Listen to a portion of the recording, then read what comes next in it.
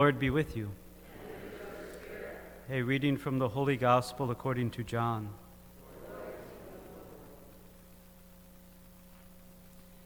Jesus said to his disciples, "This is my commandment, love one another as I love you. No one has greater love than this, to lay down one's life for one's friends. You are my friends if you do what I command you. I no longer call you slaves, because a slave does not know what his master is doing. I have called you friends, because I have told you everything I have heard from my Father. It was not you who chose me, but I who chose you, and appointed you to go and bear fruit that will remain, so that whatever you ask the Father in my name, he may give you. This I command you, love one another." The Gospel of the Lord.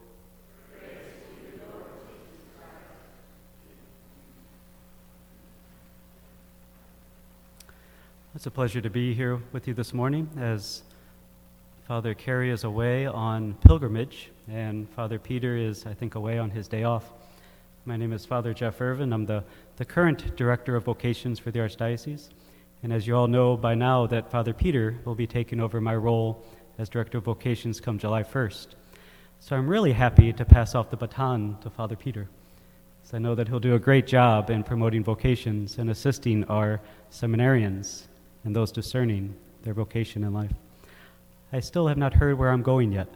I hear that a parish assignment is open for me somewhere, so we'll see.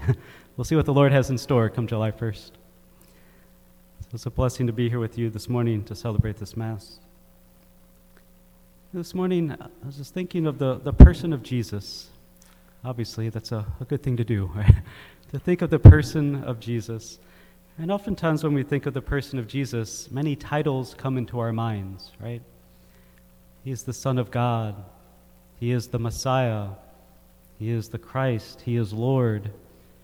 All these titles around the Christology of who Jesus is are good titles. They point to who he is, and they point to how he relates to us. But sometimes those titles can be a little bit up in the air for us. They can be a little bit far from us. And today, Jesus comes down very close to us and really shares how he relates to us in a very personal way. He tells us that he is our friend.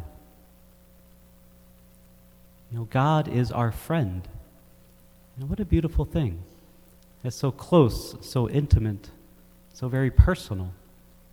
That he's not so far away, he's so very near to us at the level of friendship.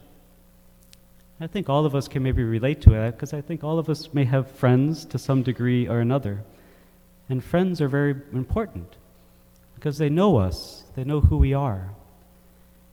And most importantly, that friends stay with us in the good times and in the bad. They know us when we are doing well, when things are going well, but also they know us when we're in the depths, in the slumps, when things aren't going very well. And they know us when we act out of that space, but they still love us. Because friends are always there. They're faithful.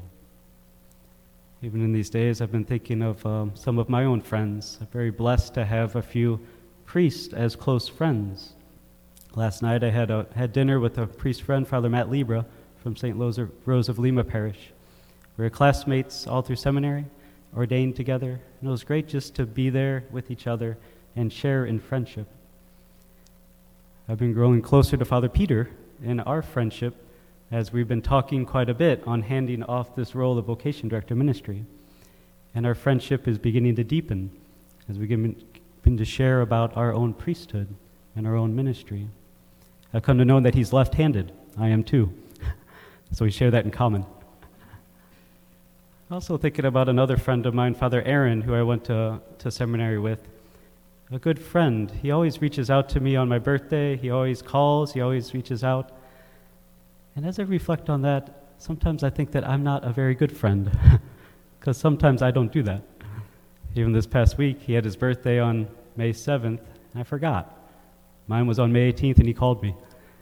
And I even said, "Oh man, Father Aaron, I'm sorry, I forgot your birthday." He said, "That's okay."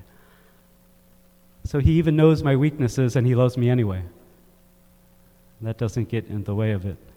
That's just true friendship. I think all of us can relate to that friends are very close, and they love us. Even though we fail, they love us anyway. This is the deep friendship that Jesus has for us. He loves us even when we fail. He loves us even collectively as humanity. We put him on the cross from our sinfulness. He loves us anyway. He's a deep friend, and he calls us into that relationship. But, as we heard in the gospel, our friendship has one condition. He wants us to have one thing in common with him, and that is to share the way that he loves us with others. He wants us to love others with the own love that he loves us with, and that is sacrificial. So that is the one condition of our friendship, to love others as he loves us, to be a friend of others as he is a friend to us. I think that is the challenge for us today.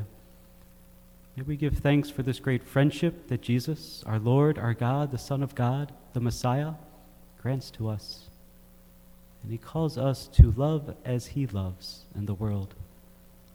May we ask for that grace today, to be a friend to others as he is to us.